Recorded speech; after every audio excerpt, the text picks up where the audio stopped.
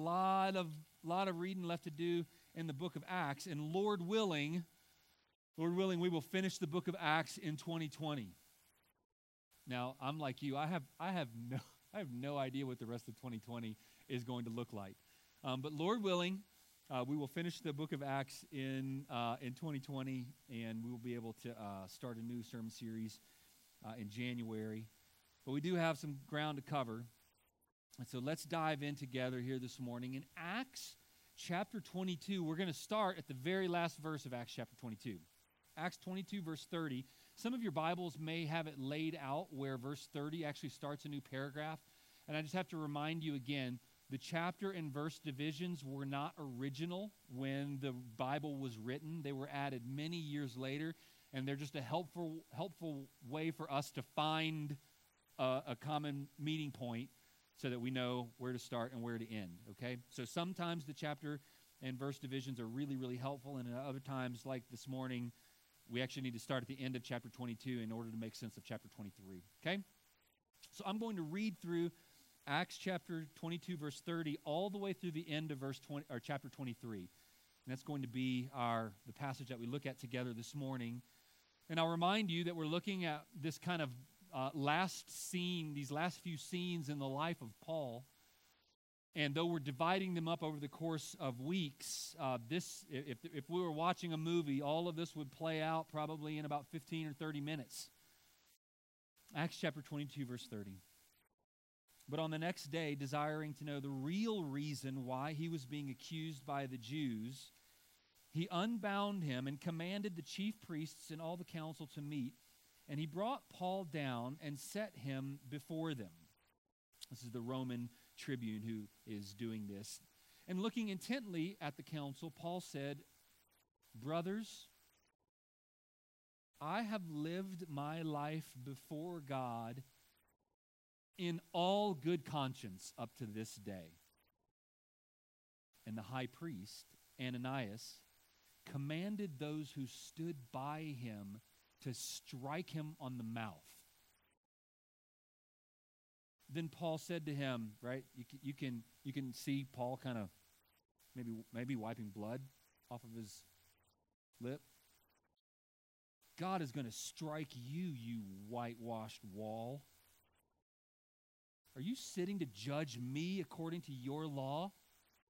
And yet, contrary to your law, you order me to be struck?"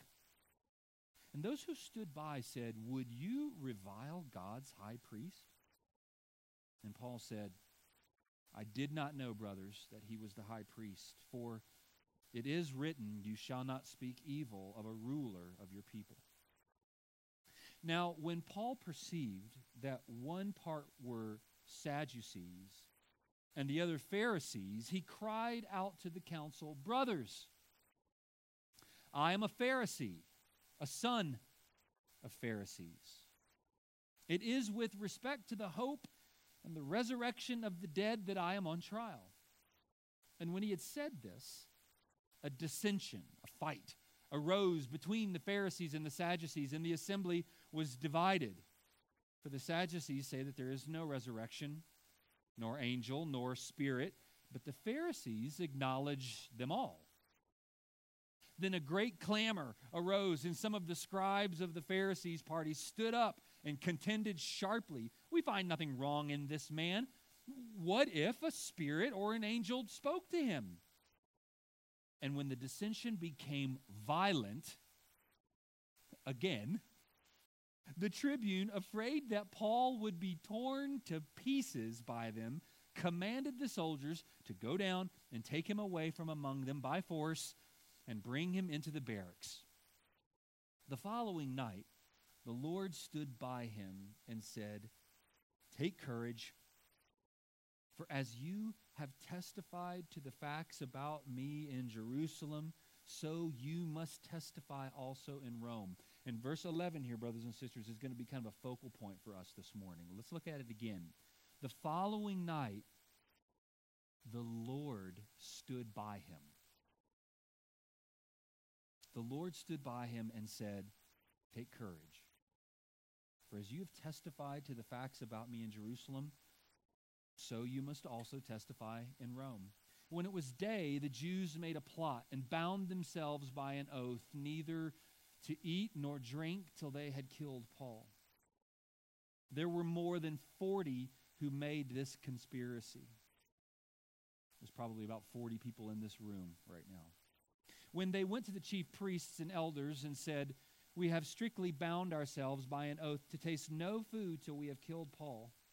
Now, therefore, along with the council, give notice to the tribune to bring him down to you, as though you were going to determine his case more exactly. And when we are ready to kill him we are ready to kill him before he comes near." Now, the son of Paul's sister heard of their ambush. So this would be Paul's nephew. So he went and entered the barracks and told Paul. Paul called one of the centurions and said, "Take this young man to the tribune, for he has something to tell him." So he took him and brought him to the tribune and said, "Paul the prisoner called me to ask me to bring this young man to you, as he has something to say to you." The tribune took him by the hand and going aside asked him privately, "What is it that you have to tell me?" Now, this is obviously a really young kid, right? I mean, a tribune, a hardened soldier, doesn't take someone by the hand and pull them aside, unless it's a really young kid. In my mind's eye, I picture someone like Abraham's age. "What is it you have to tell me?" And he said, "The Jews have agreed to ask you to bring Paul down to the council tomorrow, as though they were going to inquire somewhat more closely about him. But do not be persuaded by them. For more than 40 of their men are lying in ambush for him, who have bound themselves by an oath, neither to eat nor drink till they have killed him. And now they are ready, waiting for your consent."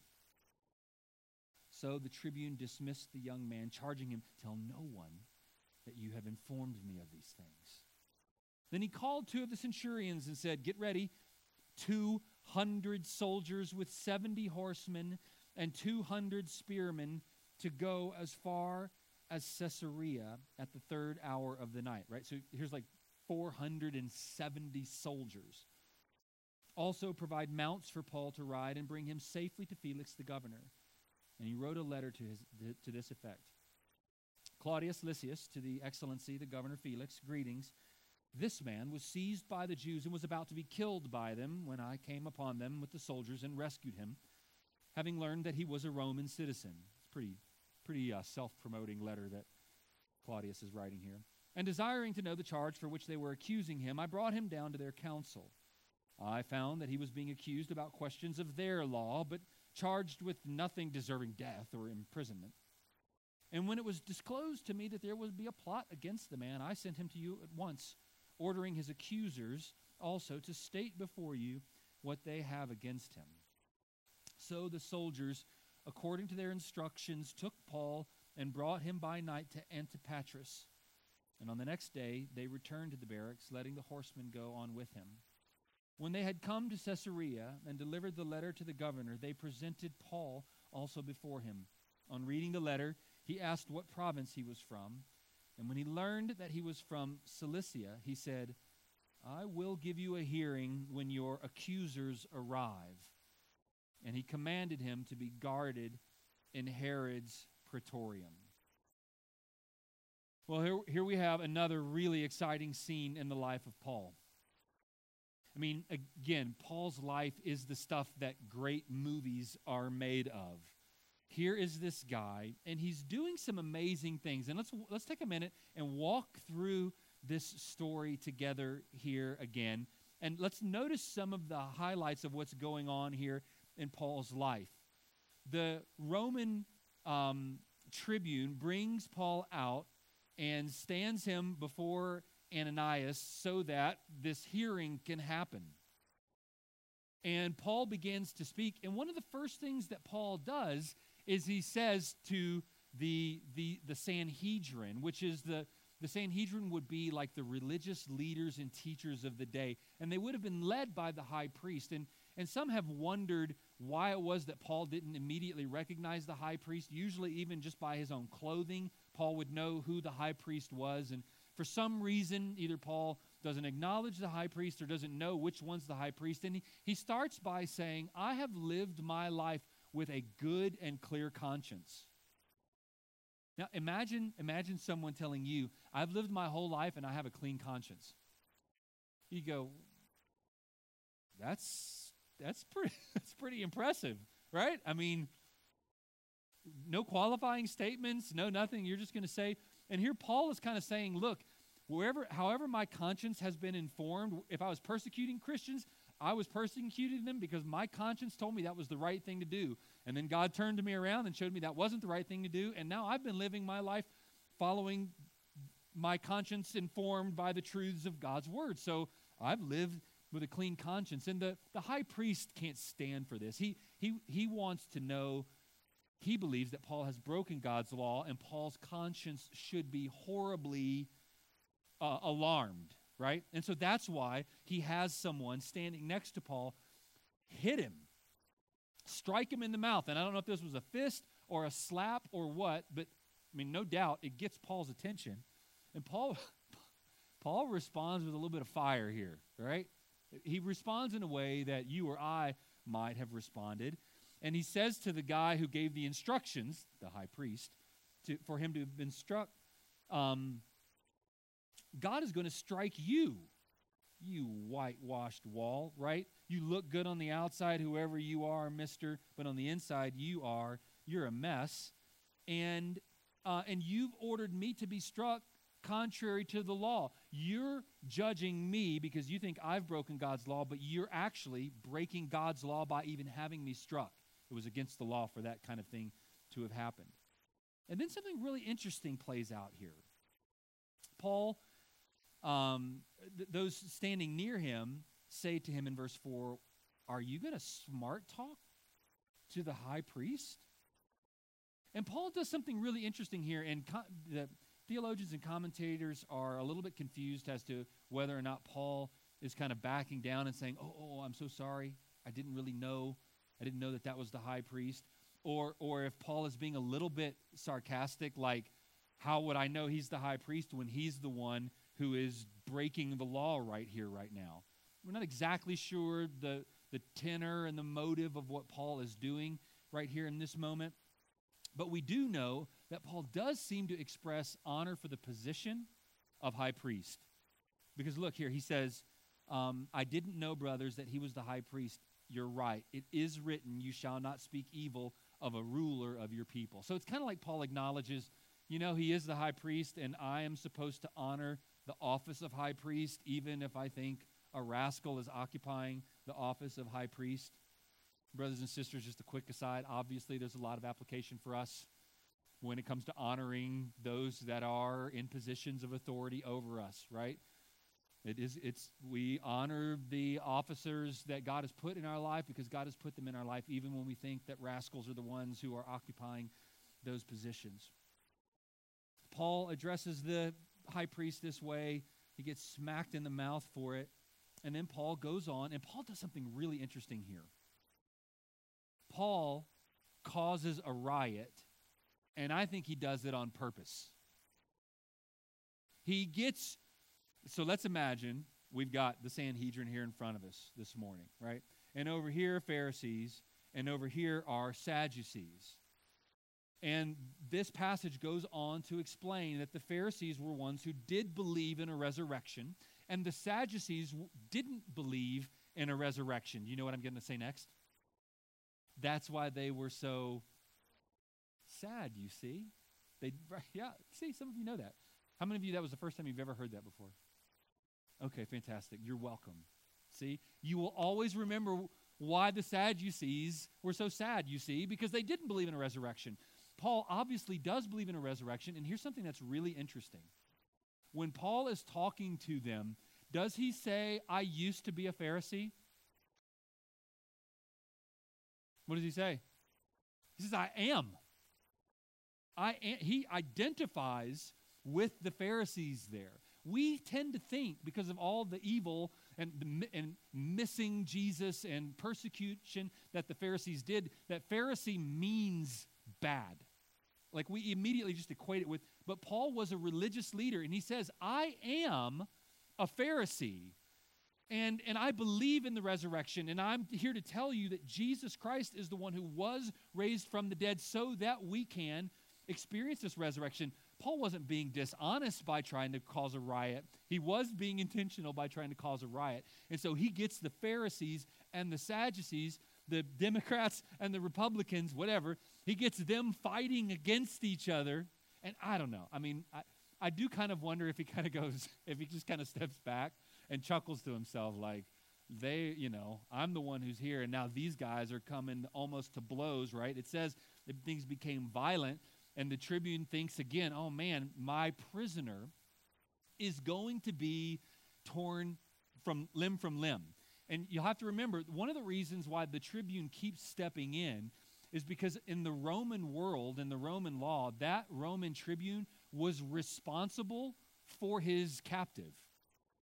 So if he loses a captive, or if a captive is harmed under his watch, it's his responsibility. You remember Paul and Silas in the jail at Philippi?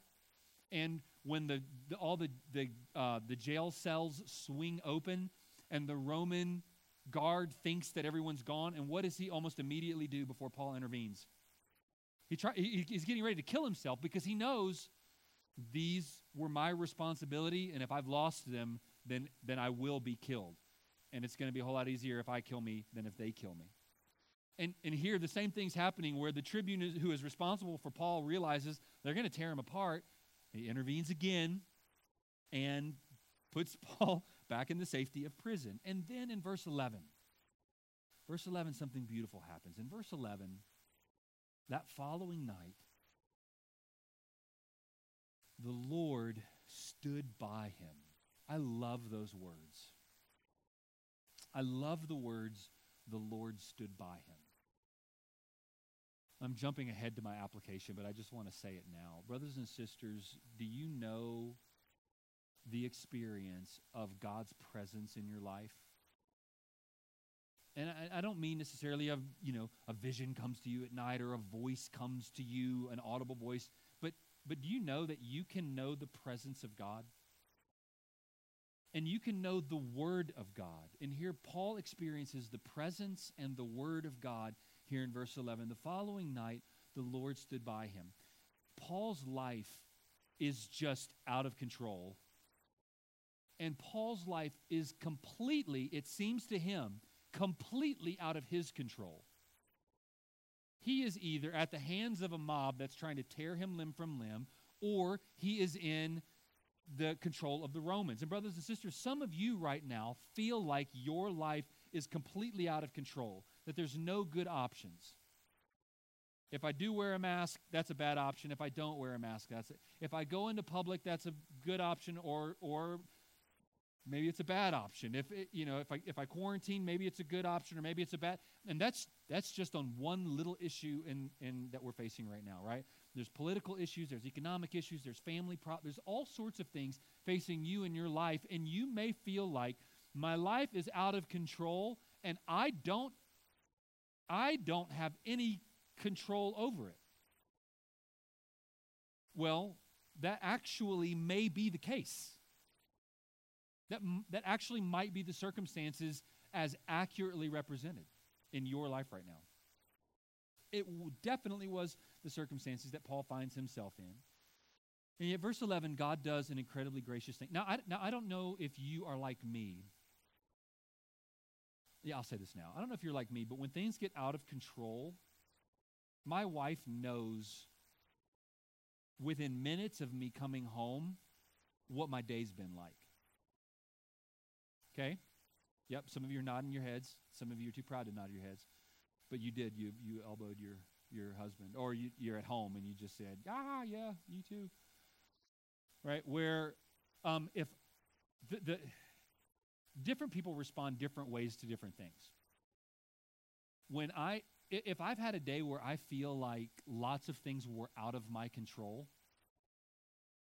conversations, choices people made, choices I made, I will come home and I will try to control the things that I can control.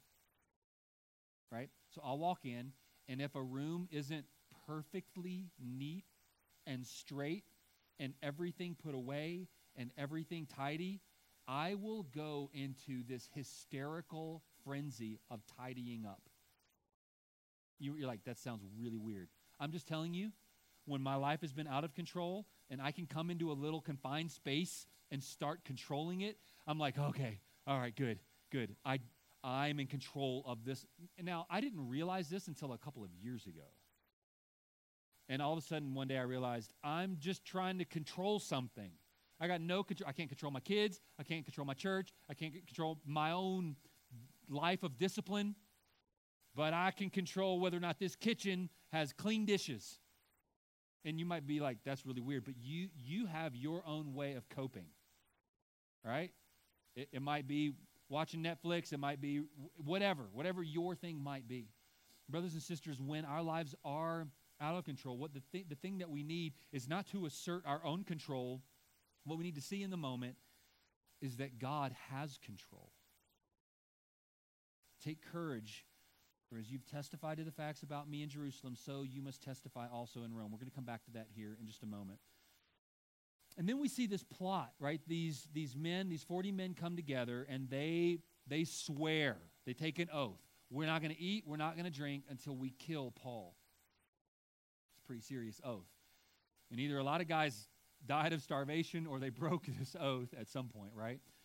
But what's interesting is Paul's nephew, and we don't have any of the backstory here, so it's kind of fun to imagine, but it doesn't do us any good theologically. But it's kind of fun to imagine, why was this kid hearing these men talk about their plan to capture Paul and to kill him? But Paul's nephew finds out. And, nephews and uncles have a kind of a cool relationship. And Paul's nephew realizes, they're going to kill Uncle Paul? Well, I should probably do something about this. So he goes and he tells Paul, hey, Paul, I found out they're going to kill you. And Paul says, hey, let's do something about that. You go tell the Roman guard who's watching me what you heard. And so the young man goes and tells the tribune, and the tribune says, okay, boy, thanks for telling me. Now go home. Don't tell anybody. And he gets together the Special Forces SWAT team, 407. So there are 40 Jewish men who want to kill Paul. And this Roman soldier says, I'm going to put out at least 10 soldiers for every one of those guys. And he gets out like the armored vehicles of his day. They're decked out in their SWAT gear. They've got, seriously, they've got horses and chariots and stuff. They are ready. So you can imagine, right? Imagine those 40 men as they find out Paul leaves at night. So I don't even know if they get to see exactly when Paul leaves. But when they find out, he's being guarded by an impossibly strong group of, it'd be like me taking on all of the Navy SEALs. I'd come close, but they'd probably win. No, right? No, not even close. Not even in my dreams. I don't think I'd dare even dream such a thing. And so here, God, once again, taking care of Paul, getting him to the next place. He gets to Felix, and here Felix says, asks Paul about some of the circumstances, and then Felix says, I'm going to give you a hearing when your accusers arrive, and that's where we end the story of Paul for today. Let's make three observations. This morning, we're talking about how you must put your trust in God's sovereignty and still fulfill your responsibility. First of all, we see in this story that circumstances may look like man is in control. You look at the circumstances that are involved in Paul's life, and from Paul's perspective, it looks like other people are completely in control of everything involving him. The Jews are making a mess of everything. The Romans, though they're keeping him from dying, he's in prison. They're still making a mess of everything. And brothers and sisters, there are times when we look at the world around us, we think that men are in control of everything, and that they're the ones who are handing down statements and issues and rules and regulations and laws that we don't like, whether it's a boss or a spouse or a government, right, or health care organizations, whatever. And it looks to us like man is in control. It looked to Paul like man was in control of his life. And though circumstances may look like man is in control, who is actually in control? Do you really believe that? I think many of us say we really believe that. And I think some of us even think we believe that. I think there's a lot of us who don't believe that. And the reason I think that a lot of us don't believe that is based on what we say and what we do. It sure seems like, based on what we say and the way we act and our responses to things, that we actually think God must not be in control. I remember listening to Christian radio years ago, and I heard someone talking about something that was going on in the world, and I remember them saying something like, "Oh my goodness, isn't it a shame? I mean, God has nothing to do with that. God's not in control there." And I remember thinking, this is Christian radio. You're supposed to know better than this. Even Christians, sometimes we say dumb things. We say the wrong thing. From Paul's perspective, it looks like other people are in complete control of his circumstances. I mean, literally in every way. He can't go to the bathroom without someone giving him a hall pass. I don't know how it works, but I'm sure it wasn't very, a very nice accommodations that he had here in this Roman prison. He doesn't eat unless someone brings him food. He doesn't sleep unless he's given permission to sleep. He doesn't go anywhere.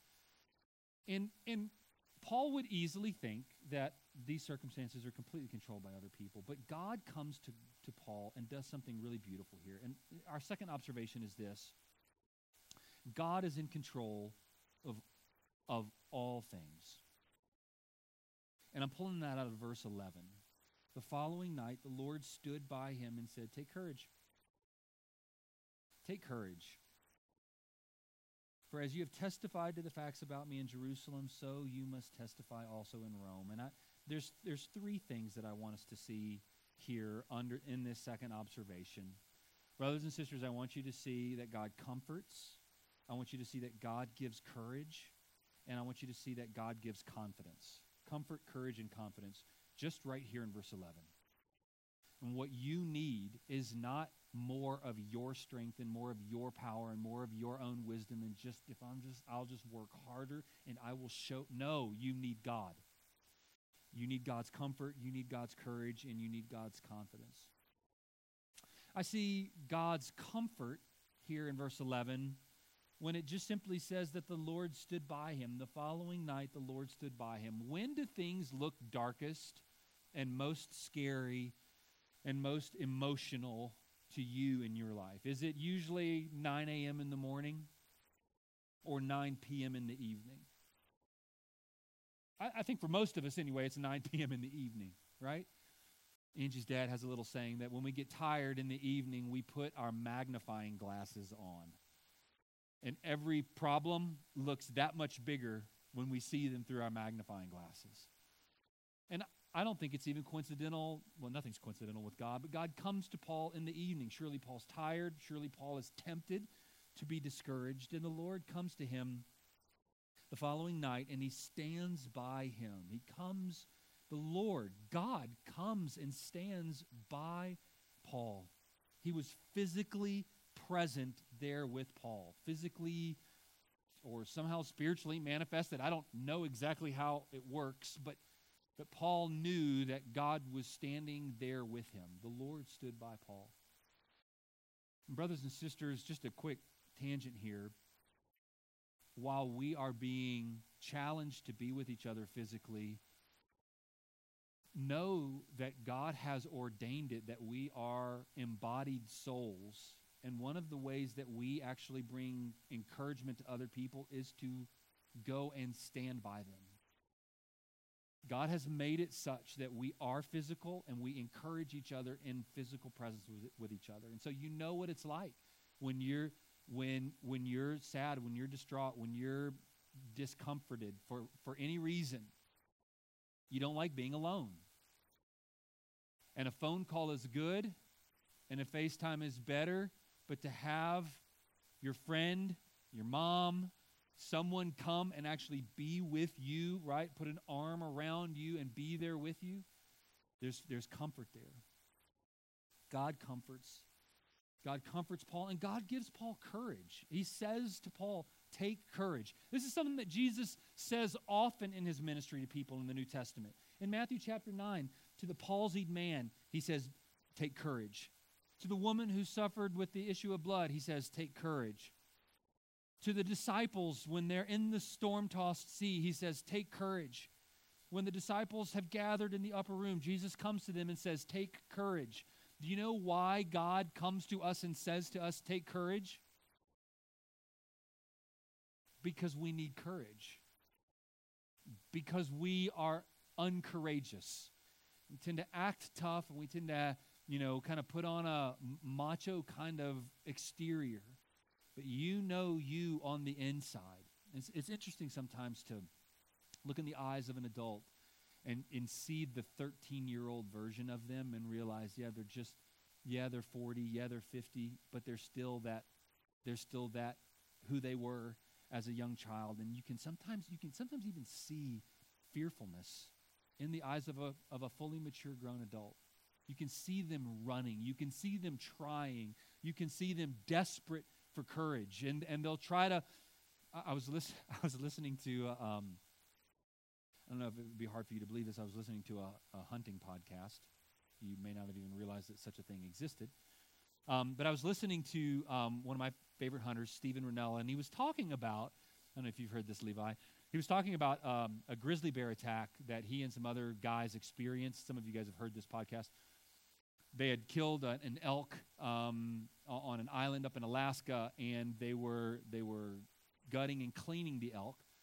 I think they'd gutted and cleaned it, and they come back the next day, and they knew that there was the potential for a bear to be in the area. And all of these guys had sidearms and bear spray, and they were ready. They were macho hunter guys. They were courageous. And I forget, do you remember how many guys were in the party? 5, 6, something like that? Seasoned outdoorsmen, seasoned hunters, that sort of thing. The bear comes out of the bushes, charges them, literally mows over one of them, bowls over one guy, and runs, I think then gets away. And these guys with rifles and guns and bear spray, the most they could muster, one guy hit the bear in the head with his trekking poles. Everybody else just kind of on the inside or the outside went, "Ah!" And this tough guy, seasoned hunter, said, it was embarrassing that I responded that way. I thought that in that moment, I would be tough and I would be courageous, right? And I'd be like drawing my gun out of this holster and my bear spray out of this holster, right? And like spraying and in the moment. And brothers and sisters, we think that we're courageous, but there are things, and you know this to be true. There are moments when you close the bathroom door, when you are in your room by yourself, when you're driving down the road by yourself, and you feel that gut-wrenching panic, and you don't know what to do, and no one else knows that you've ever had that experience, but you know that experience. Do you know what you need? You need courage from God. Take courage. It's easy to be scared. That courage doesn't come, though, just like, all right, come on, Courtney, be courageous. And then Courtney goes and be's courageous, right? Because I told her to be courageous. God actually doesn't even leave Paul with simply be courageous. He says, be courageous, take courage because. Take courage for. As you have testified to the facts about me in Jerusalem, so you must testify also to me in Rome. And here, God encourages Paul to be courageous, and he gives him something to strengthen his confidence. He gives him information that will cause him to be courageous. He tells him, attaboy, and I'm not done with you yet. Attaboy. Just like you've spoken about me in Jerusalem, and thanks for doing that so faithfully, Paul, you're going to do that for me in Rome as well. So Jesus is saying, take courage, this isn't gonna hurt you. This isn't gonna harm you. These 40 men who have sworn that they are going to not eat before they kill you, they're not gonna hurt you. I'm going to use you in Rome just like I've used you in Jerusalem. And so God, who is in control of all things, says, I'm in control of all things. These men who have sworn to harm you aren't going to. You're going to make it to Rome. And so our third observation is this, that God is in control of all things. And even though God is in control of all things, number 3, you must live responsibly to fulfill God's plan for you. Is God sovereign? Absolutely. Over every molecule that floats through the air. Are you responsible to work and obey and do the right thing? Absolutely you are. You must live responsibly. So Paul has been encouraged, he's been comforted, he's been given confidence, and then he finds out that these men have made a plot, have sworn an oath to kill him. And so Paul might have thought, well, God's already told me that I'm going to make it to Rome. And so since I'm going to make it to Rome, he's talking with his nephew, right? His nephew comes and says, Uncle Paul, they're going to kill you, right? And Paul kind of yawns and says, it's all right. God told me last night that I'm going to make it to Rome. Don't worry about it. Everything's going to be okay. Is that how Paul responds? It's not how Paul responds. Though Paul is confident of God's sovereignty in his life, Paul goes ahead and says, hey, okay, we're going to do something about this. Go and tell my captors, the Roman tribune, about this. And so Paul actually takes responsibility. I mean, here, Paul's life has been in danger. Paul's life has been in danger from the very beginning of his ministry, right? When he witnessed for Christ in Damascus in Acts chapter 9, his life was being threatened. His first visit to Jerusalem, the Hellenistic Jews tried to kill him. The Jews drove him out of Antioch in Acts chapter 13, threatened to stone him in Iconium. He was stoned in Lystra. The Jews get him arrested in Corinth. In Ephesus, the Jews plot to kill him again. And they even plan to kill him at sea in Acts chapter 20, right? So, this is a man whose life, he's familiar with people trying to kill him. Have any of you ever, well, don't raise your hand, that would be weird. But I don't know of anybody that had a hit planned against them, right? Like people were trying to kill me. I don't think there's anybody in this room that's like that. Some of you served in the military, and that's one thing, but it would be a really amazing part of your life story if you could say there was a guy in my town and he was trying to kill me and I found out about it. For Paul, it's like, well, if you were to say, what was it like to have someone wanting to kill you and planning to kill you? And he would say, which time? What are you talking about? Like, which story are we talking about? And so Paul is already used to hearing from God and having this awareness that until God is done with me, I'm unkillable. And yet he acts responsibly when he finds out this information about him. He doesn't just sit back. He does something about it. Brothers and sisters, let's just make a few minutes of personal application here. Do you act responsibly? Do you live with the information that God has given to you? You know that God has numbered your days and that he is sovereign over all things, right? But you don't throw caution to the wind because of that. You don't think, well, God is sovereign and he's going to take care of me. So, man, I'm going to go parachuting without a parachute. I'm going to drive a motorcycle 100 miles an hour everywhere with no helmet on. Some of you may have that as part of your past, but hopefully you've wisened up past that, right? I'm going to eat my chicken raw. God's going to take care of me. I'm going to leave loaded guns around the house and tell my children not to touch them, right? The doctor told me to take this medicine or I'm going to die, but I trust God. No, we do trust God, absolutely, and we still live and act responsibly. I love the old hymn, trust and obey. Trust completely and obey completely. It's not trust or obey, right? Trust and obey. Do you trust the sovereignty of God and then act responsibly? There's an old saying, and I guess it could be misused, but I actually like the idea of pray as though it all depends on God and work as though it all depends on you. Now, who does it all depend on? It does all depend on God. But I think sometimes we might be tempted to think God's sovereign, so I'm going to just sit around and do nothing. No, God uses his people to accomplish his sovereign plan. Do you live responsibly regarding and toward others? You know for sure that your family and friends and neighbors will die. Did you know that? They will. They will. And they will, after dying, go somewhere and be eternally somewhere forever. And so God has put you in their lives to act responsibly toward them. And not just think, well, God is sovereign and he'll either take care of them or he won't. Yes, that's true. God will save whom he will save, and he uses means. We are the means. So let's act responsibly. And then for yourself, do you knowing the sovereignty and the providence of God, do you live responsibly for yourself? You know that you will live somewhere forever or die somewhere forever. This life isn't the final destination, and you know that. Have you turned from your sin and put faith in Jesus Christ?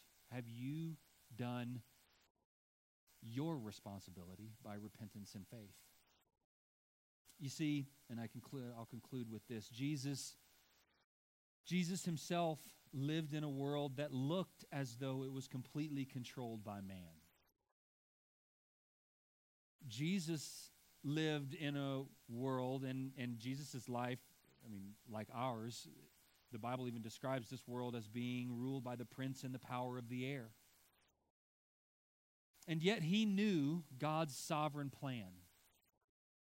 Jesus himself, who was God, knew God the Father's sovereign plan for him, and he submitted his will to the will of his Father and actually lived responsibly and moved toward the cross to obey the will of his Father, and he obeyed the will of his Father even unto death, and Jesus' death brought forth life.